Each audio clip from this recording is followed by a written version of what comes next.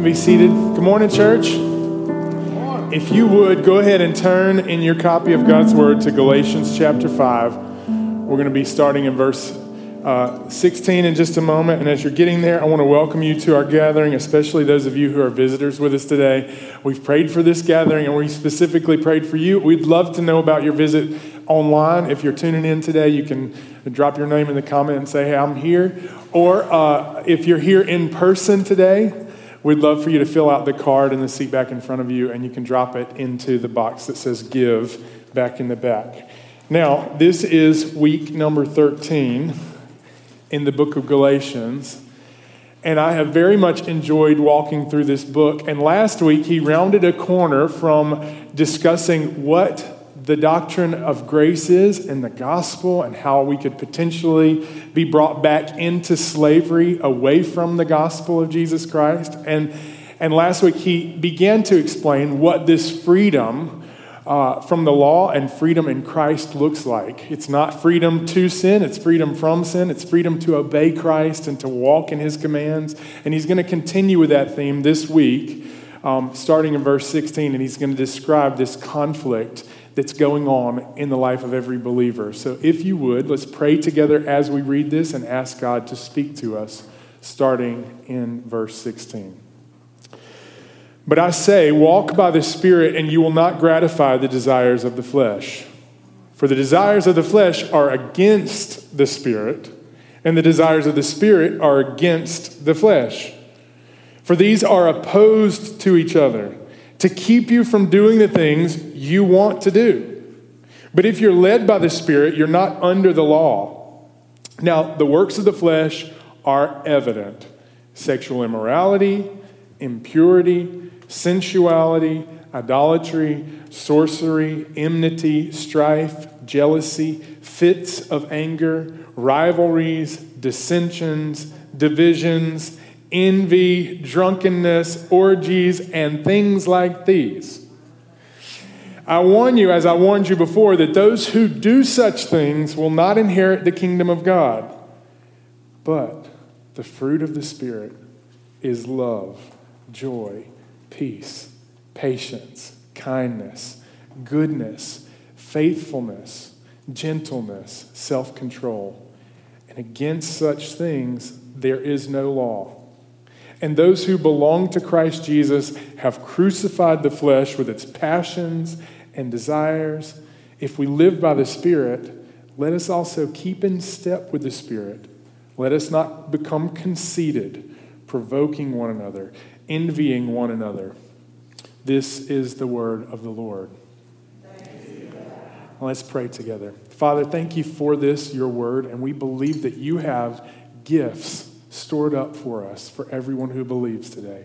I pray that it would be a comfort for those who are clinging to you as their only hope, that it would be a warning to those who maybe would reject your ideals of what this life of flourishing would look like with you. Father, I pray that you would do both, that you'd convict and confront, that you'd comfort us in the gospel, and that once again that we would walk out of this place better in step with what your Spirit is doing in the world. And I pray this, Lord Jesus, for your name's sake. Amen. Now, I already mentioned that Paul is setting up this idea that there is a great conflict going on in the life of every believer. There's many conflicts that happen in my backyard, okay? Many conflicts that happen. You just zip two kids up in a trampoline and wait for it and watch for it. Or you can come over any day of the week and there is a host of kids that come to my backyard to play airsoft. And every day this happens, there's an invitation to me of whether or not I want to get involved in this conflict, okay?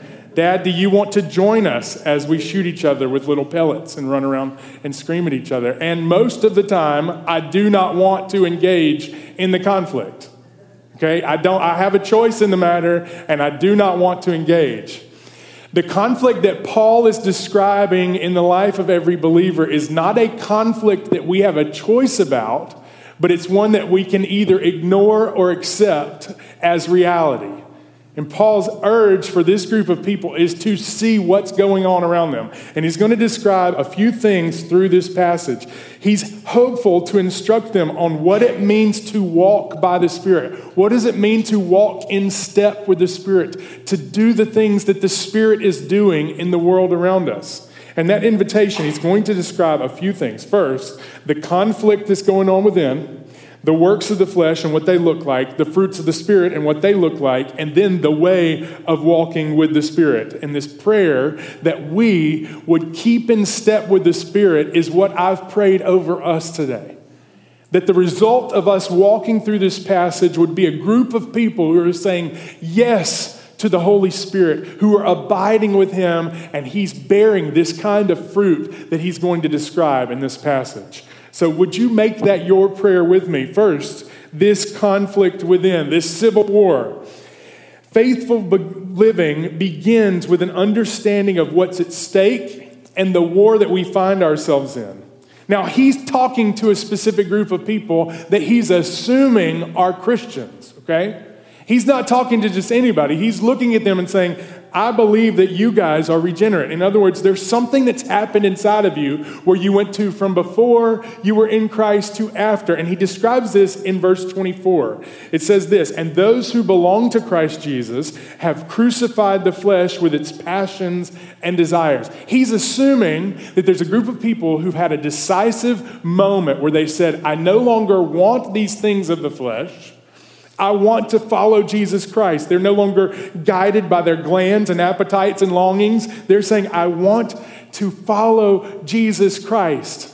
And so that's the group of people he's talking about in conflict. And the reason this is important is because if you experience the discussion of this conflict and you're like, I don't know about that, I have no idea what it means to be within this conflict, then perhaps he's not speaking to you quite yet, okay?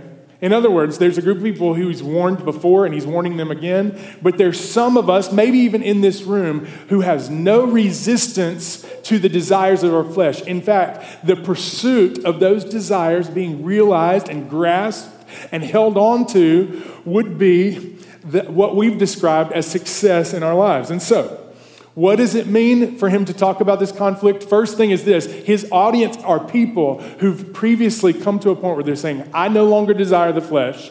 I want to follow Jesus. Past tense, regenerate. Now, the other thing I want to point out is that all of the commands throughout this passage are active, to walk with him, to be led by him, to be in motion. So everything that follows in this passage talks about being active, okay?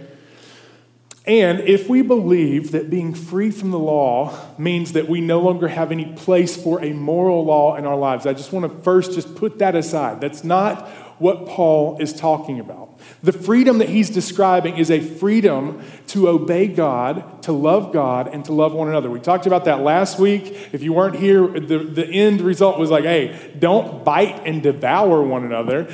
In every opportunity for freedom, use it to serve one another and to build one another up and to love God, to love other people. So in Romans, it also talks about this reality that we've been set free, and it doesn't mean that somehow the law doesn't matter anymore. It just means that the law is now being fulfilled in the life of people who are following Jesus. This is how it says in Romans chapter 8. For God has done what the law, weakened by the flesh, could not do. By sending his own Son in the likeness of sinful flesh, and for sin, he condemned sin in the flesh. In order that, and I want you to see this, in order that the righteous requirement of the law might be fulfilled in us, who walk not according to the flesh, but according to the Spirit. In other words, he's saying, look, if you walk by the Spirit, you're no longer under the law. That's verse 18. You no longer have to be under the law. Here's why. Because Christ and his Spirit is fulfilling the law in the context of your life. He is wanting to demonstrate his power and glory and characteristics in the life of everyone who believes. And if this is true of you, that you believe, then it means that there's a conflict happening within. And he's going to describe this conflict. Now, I want to be clear, though. You don't need the law to save you. You don't even need the law to guide you anymore because you have the Spirit of God indwelling and enabling you to live according to God's will. And this doesn't put believers at odds with the law. It puts believers in this place of fulfilling the law because Christ, who fulfilled the law, lives in them. Okay? Now, if this is far down in the weeds for y'all, I get it. I'll just take a breath for a second, make sure everybody's still in the room. So, the principles of God's moral law are not at odds with him fulfilling the law in the life of believers in freedom. So he puts together this framework for what's happening inside of the life of every believer. And we need to understand that this is wartime. This is not a time of peace. There is an internal conflict going on inside of us between the desires of our flesh and the desires of the Spirit. And so non-believers, you do not have this internal pushback, okay? But those who are in Christ have an internal war raging inside of them, and the beginning of a victorious life is understanding what's going on, okay? Now, if you walked into my backyard any day of the week, you would need to know what's happening, okay? Otherwise, you're going to get shot with a BB.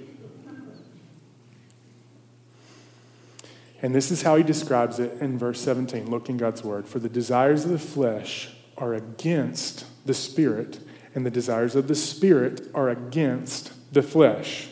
These are opposed to one another. Why? To keep you from doing the things you want to do. Now, if you are in union with Christ, you want to do the things he wants. And so the conclusion of all of this theological argument is verse 18. But if you are led by the Spirit, you are not under the law. So why would you go pick it back up and do all the rituals and rites of Jewish people? You shouldn't do that because now you're being led by something even more powerful. Not only the power to lead you to the truth, but to give you the strength to obey. Okay. There's not external culture that's enough. There's not an external law that's enough. The Spirit is the only way that we'll walk in obedience to him. Now, most of us understand the conflict going on around us, like in the world. You just open up social media and everybody's opposed to each other. You say anything and someone's going to go, nope, you can't do that. So there's lots of opposition happening in the world. But we need to be aware of what this desires of our flesh looks like. And before I go through his list of what it looks like, I love this quote from Charles Spurgeon when he describes the ammunition within. It's going to be on the screen. All the fire that the devil can bring from hell could do us little harm if we didn't have so much fuel in our nature. It is the powder in the magazine of the old man that is our perpetual danger. When we are guarding against foes without, we must not forget to be continually on our watchtower against the foe of foes within. In other words, you've got an enemy out there and you should be concerned, but your greatest enemy is the desires of your flesh. So, if we live by the Spirit, will not gratify the desires of the flesh. What are the desires of the flesh? Look at verse 19. It's going to describe what the works of the flesh are. The works of the flesh are evident. Sexual immorality, impurity, sensuality, idolatry, sorcery, enmity, strife, jealousy, fits of anger, rivalries, dissensions, divisions, envy, drunkenness, orgies, and things like these. In case he left something out in that list, everything else that would come to your mind, you just keep adding to the list, okay? Everything that would gratify the desires of your flesh.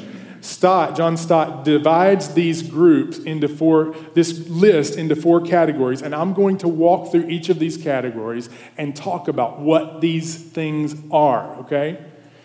Because sometimes we need a definition of what these things are that the Bible defines as sinful, as opposed to God and his work. So what are the things in us that are opposed to God and his work? First is this realm of sex. He's got three things there: sexual immorality, impurity, sensuality. What is sexual immorality? First, he describes this. This word comes from the word porneia.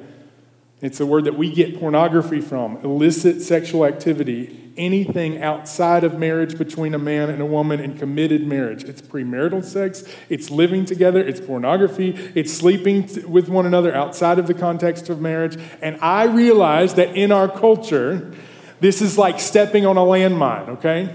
But the Bible is not shy of stepping on things like this. Here's how the scriptures would presume to understand what our flesh is desiring. So, any sex outside of marriage, young people, those things are still forbidden by God.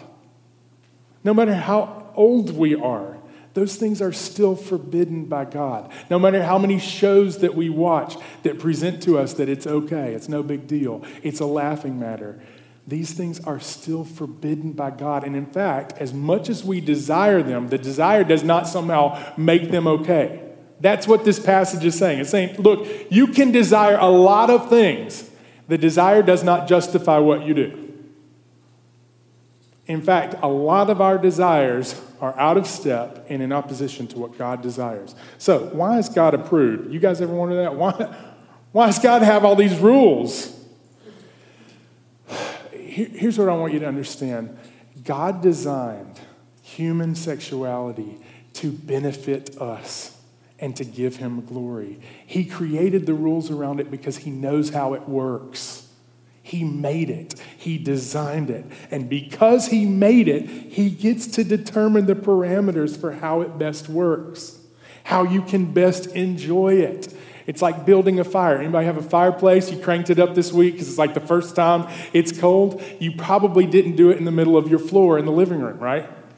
Because there's a designated place for the fire to burn. There's a place that God's made in the context of human flourishing for this fire to flourish and to heat the house and to warm us.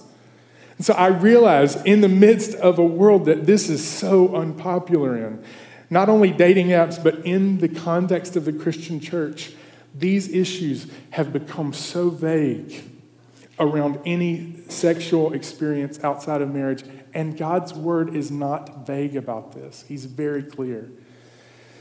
He gets to determine what's right and wrong for human flourishing. Now, if you come into this room with a list of things that you're thinking, man, my past is really, it is varied and it does not look like this. What I want you to know is that God loves to take people like you and bring you into his family. He's not disgusted by you. He loves you. He adores the life of anyone that comes to him humbly and says, Lord, not my way, but yours. And so as we come to him with all of our sexual immorality, impurity, sensuality, one thing I want you to know is that he's writing to Christians, okay? So before you go like, yeah, all those people outside the church need to know this. He's writing to us. He's writing to people who would struggle with knowing how does it mean to follow Christ and obey his moral law over the world? What does it look like? Well, it doesn't look like just saying, my flesh desires it, so it must be okay. Second category, the sins of the religion of man. He lists idolatry, sorcery. That means that idolatry would be valuing anything higher than God himself, not worshiping materialism or anything that's created by God and valuing it more than God himself. I love this story. I didn't plan on saying this, but the story of a rich young ruler, where he comes to Jesus and he says, I've kept all these things since my youth. But Jesus knew what it was that he valued more than him. And he said, I want you to go sell everything that you have and give it to the poor. And the man walked away so sad.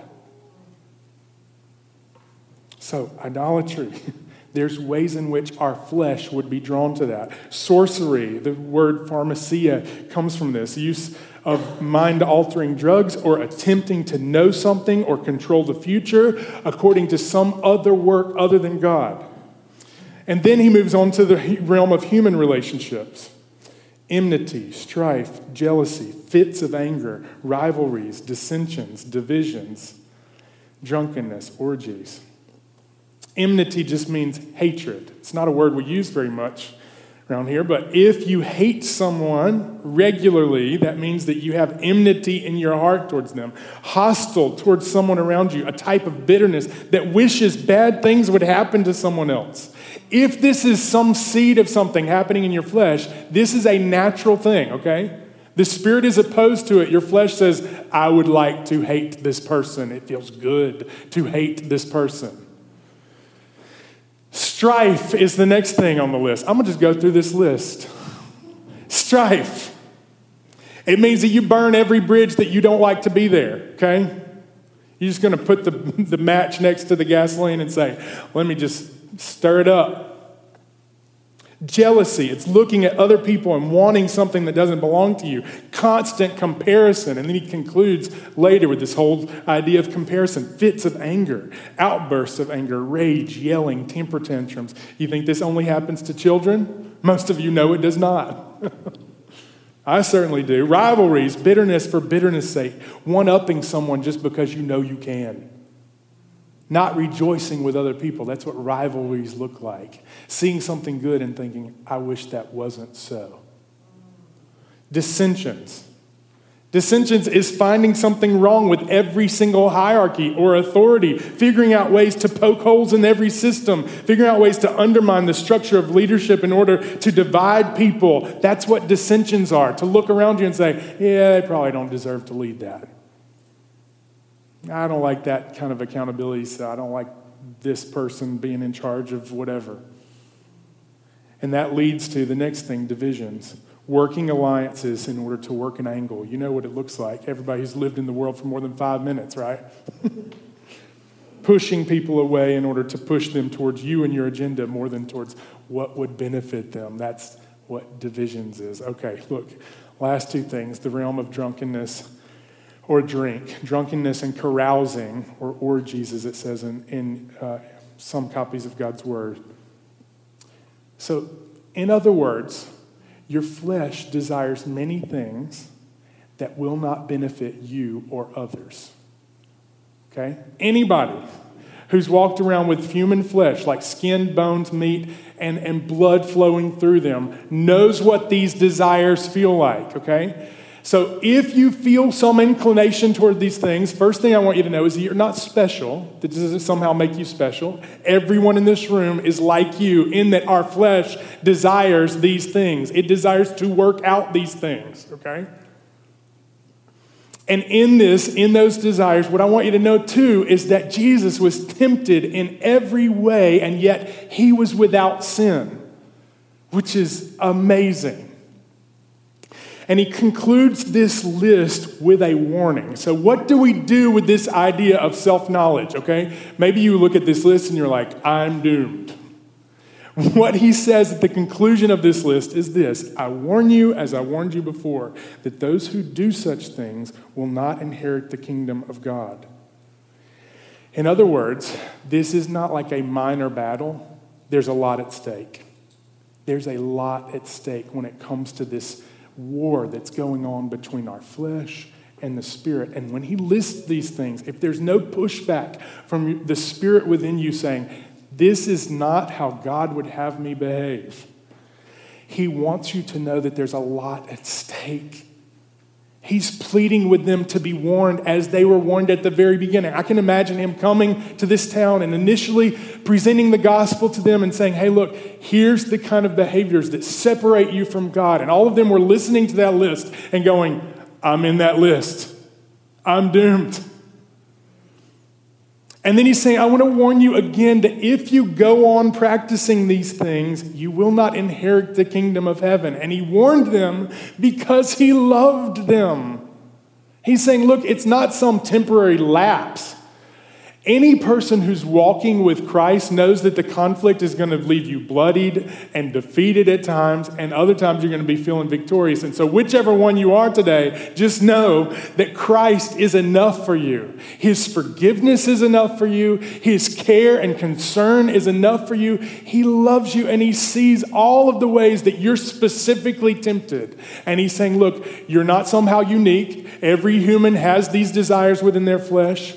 And he's painting a picture in the rest of this passage of the kind of things that he wants to demonstrate and make glorious in your life. And so, I want you to be warned today. 1 John 3 says this, "For no one born of God makes a practice of sinning. For God's seed abides in him, and he cannot keep on sinning, because he's been born of God. By this it's evident who are the children of God and who are the children of the devil. Whoever does not practice righteousness is not of God, nor is the one who does not love his brother." So those who do such things, it's saying in habitual practice, not an isolated lapse. He's warning them as he warned them before, don't go on sinning this way. It will destroy you. Now, if you're listening and you're thinking, I'm not so bad. Our flesh, one of the other characteristics of our flesh is that it will do everything possible to make you feel like you're not that bad.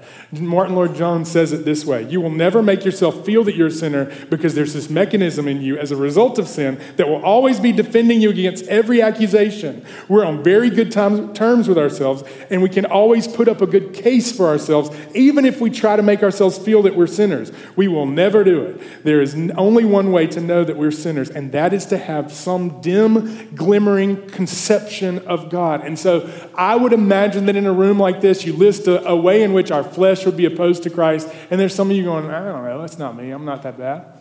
And I want you to know the only way that you'll see this list as terribly dangerous as it is for you to have some idea of who God is in his holiness. And he will reveal to you the danger and the warning that Paul is saying in this passage.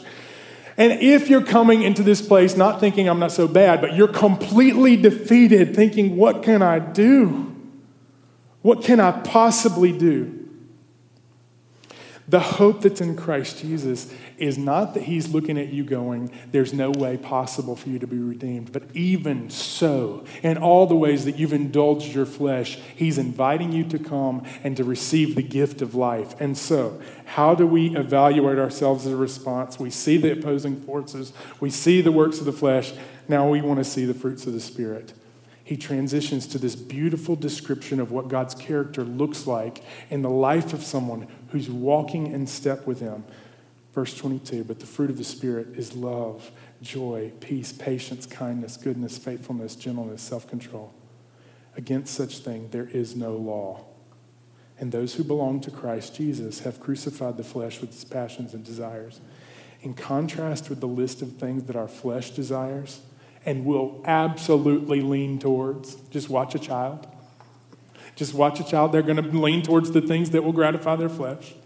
In contrast with that list, he describes the fruit of the Spirit, love, that looks like Jesus. Now, all these characteristics, before I go through them, if you want to grow with them, the only way to grow is to be close to Jesus, who holds these characteristics. This is what he's like. This is what his Spirit is like. And so the fruit of his Spirit abiding in you will look like him. There will be this family resemblance of love. Love first, it initiates, it sustains, it doesn't waver based on what we've done or what we could do or what we could give or what we don't have to give. It's consistent and faithful even when the reciprocation towards his love is weak within us. That's the kind of love that he wants to produce in the life of a believer. It's full of joy. The second fruit of the Spirit is joy. This is this cheerfulness of heaven that's rejoicing because the greatest burden that's ever been on our lives was taken away and placed on Christ. And so every person who's trusting in that can have this kind of cheerfulness that resembles heaven. That all of our burdens will one day be gone in the way that they have been dealt with decisively on the cross. We have a peace about us. The third fruit of the Spirit is peace. Jesus himself is the Prince of Peace. He came that we might have peace. That's what it says in Romans. Both initiated and sustained by God himself. The primary place of peace is alignment and reconciliation with God. He's pleading with the world to be reconciled to him. Why? So that they might know peace. The only way that we'll have this kind of peace is to be reconciled to God. His lordship over us, his order in the world displayed to us and through us, and then patience. You know that it's God's patience ultimately that leads anyone to repentance. His kindness and gentleness. 1 Timothy 1:16, Paul describes his own receiving of mercy this way. He said, I received mercy so that in me, the foremost of sinners, that is, Christ Jesus might display his perfect patience as an example of those who were to believe in him for eternal life. In other words, Jesus loves to demonstrate this characteristic and then to make you more like him and demonstrate his patience to the world. His goodness and kindness. God is perfectly kind, and he desires for you to demonstrate this attribute as well. Romans 2:4, do you presume on the riches of his kindness and forbearance and patience, not knowing that God's kindness is meant to lead you to repentance? In other words, don't be presumptuous about it, but this is the characteristic of God that leads anybody into the true knowledge of him in faith and repentance. And so if you embrace his patience and kindness and goodness towards you, one of the ways that it'll be demonstrated is that fruit being over and over displayed to the people around you. Faithfulness. And the next one, faithfulness. God is faithful. He keeps his promises. He's never once been in breach with his character. Never once. He always presents himself as good and righteous and long-suffering, and there's never a moment when he's not faithful to his character, and he longs to produce that type of fruit in you, where you're faithful to the character that he's developing. Gentleness, perfect gentleness. One of the only ways that Jesus described himself was Matthew 11:28, where he said, come to me, all who labor and are weary and heavy laden, and I will give you rest. Take my yoke upon you and learn from me, for I am what? Gentle and lowly in heart. And you will find rest for your souls, for my yoke is easy and my burden is light. In other words, he longs to make us like him. He's gentle and lowly. And he's inviting us to demonstrate and display that to the world. Self-control is the last one. It just means this. And it's ultimately in contrast to the first list. We're not governed by our appetites or impulses any longer, but able to bring all of our impulses into alignment with what God would have for us. That is the fruit of the Spirit. And against these kind of things, there's no law. Connecting it back to the first part of Galatians, he's saying, look, there's no rules against this, folks. If you're abiding in Jesus and he's demonstrating this fruit, you don't have to worry about if you're stepping on a landmine of we shouldn't do this or we should. You just walk with him and he's going to make things happen that there's no outward restraints for. And so I want to point out a couple things. These things are fruit. A lot of us are pulling out our Christmas trees, right? You guys know about the Christmas tree shortage? You know that you better get it quick because they're not going to have them. I don't know if that's like a rumor or truth, but some people get real trees, some people get fake trees. They're both basically the same because both are disconnected from the ground and there's nothing real going to happen in their life, right? Everything that you attach to make it beautiful is because you did that. And there's many people who come in and out of religious activity in the same way. They so long to demonstrate these things, and they're just putting them on like ornaments. They're going to have to be cleaned off in January. It's not true about you unless you know the power of the Holy Spirit. He longs to not just produce these fruit as if he's hanging them on you, but to totally transform us from the inside out, so that the fruit of our lives is demonstrations of what he's already changed within us, made us a new creation. And so I want to conclude with this. The way of the Spirit is this. I'm running out of time. The way of the Spirit. Verse 16, he says, I want you to walk by the Spirit and you'll not gratify the desires of the flesh. In other words, there's a possibility for everyone who believes to walk in this way. He would not urge us this way if this was an opportunity for us. Galatians 5:24 says that those who belong to Christ have crucified the flesh. So how do we walk by the Spirit? You understand the battle that's going on. You understand your own desires and how they're opposed to the desires of God. Understand the crucible that you're in, okay? Understand the conflict that's going on, and then you walk in the same way that you started. Galatians 5:24, those who belong to Christ Jesus have crucified the flesh with its passions and desires. Okay, so this might sound abstract, But the way of following Christ is the same way that we came into Christ. We repented of our flesh and the ways that it was opposed to God, and we pursued and received the gift of God's grace. This is decisive. Crucifixion is decisive, okay? It's like painful and gruesome, and it's the death to something that we do desire.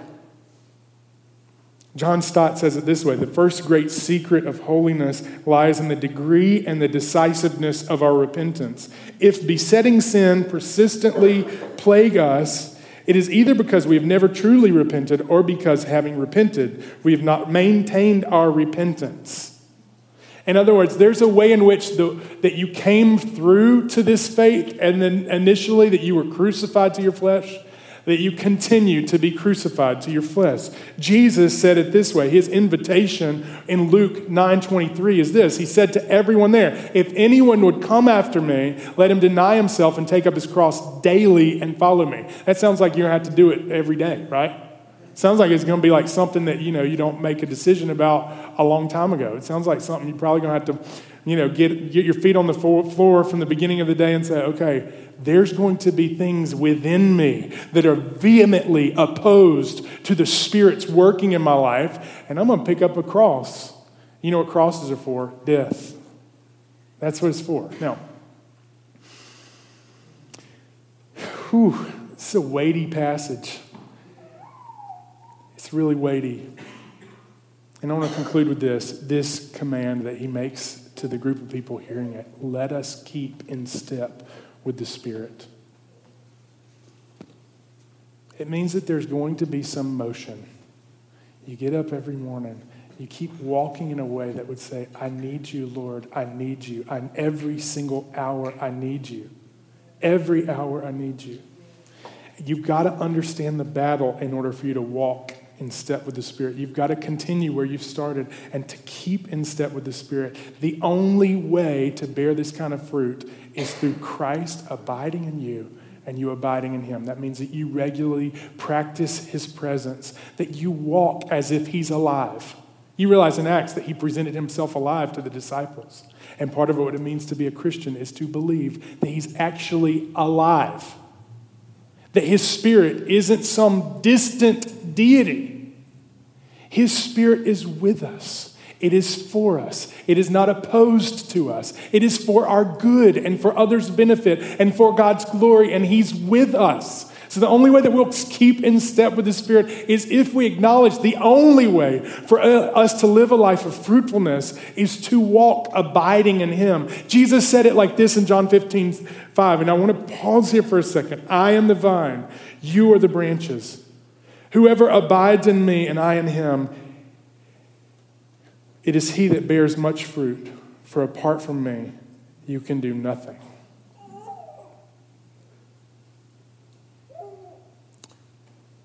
Apart from me, you can do nothing.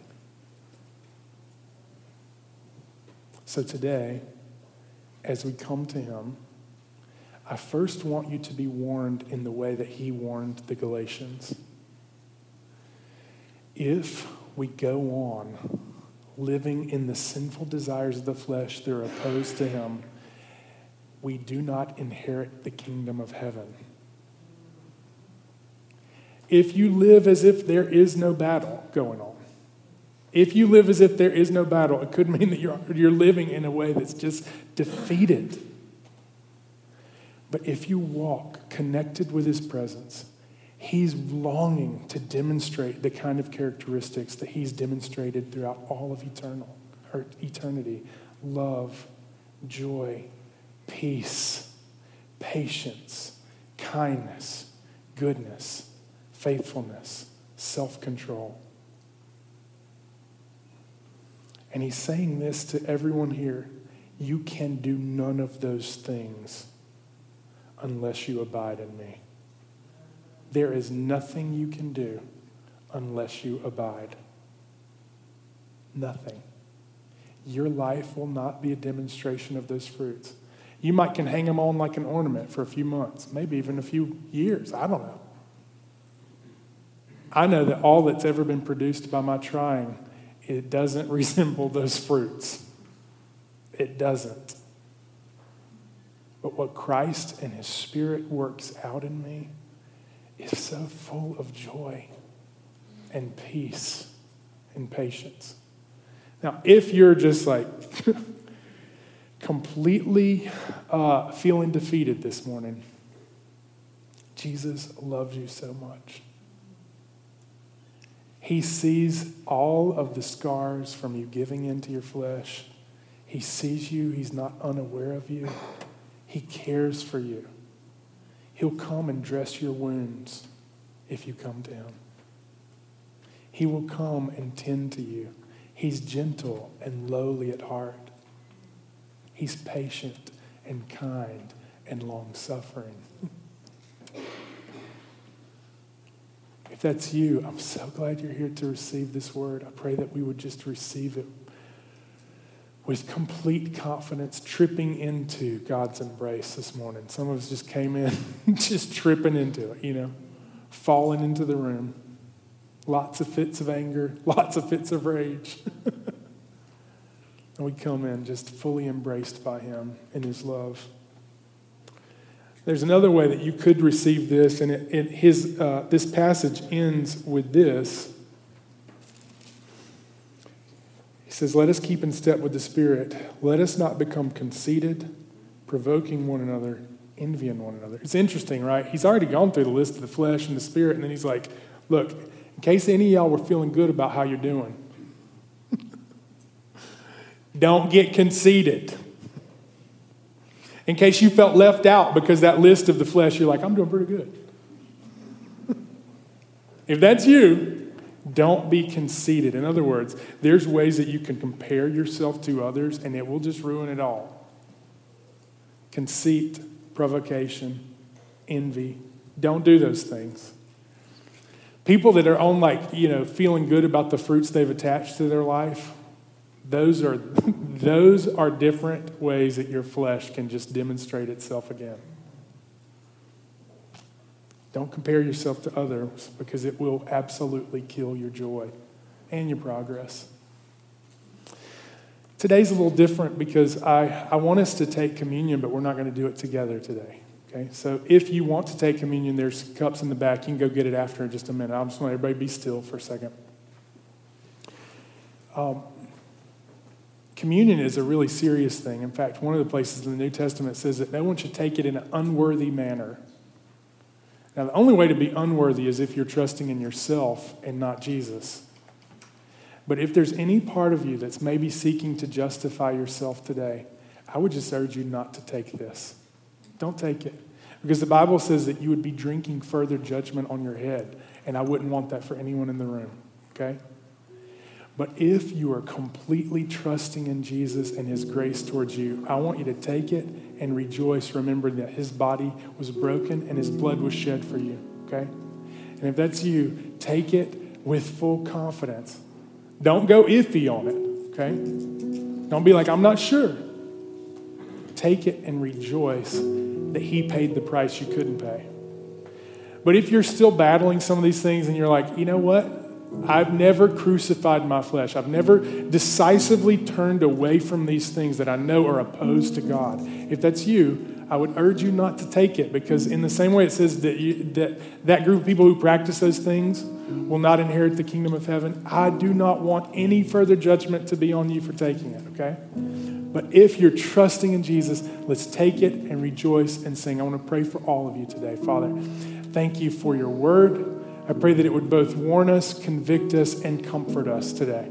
And that we would rejoice once again that you have paid the price in full. For all the deeds of the flesh have been dealt with through you decisively. And for those that are struggling to walk with you today, I pray that they would experience freedom and joy with coming to you, trusting only in you, and that you'd produce the fruits that only you can produce of love and joy and peace and patience and kindness and goodness and faithfulness, gentleness, self-control, and that we would walk out of this place better in step and in alignment with what your Spirit is doing. I pray that as you abide in us and we abide in you, that you would bear all kinds of fruit through this group of people. And I pray this, Lord Jesus, for your name's sake. Amen.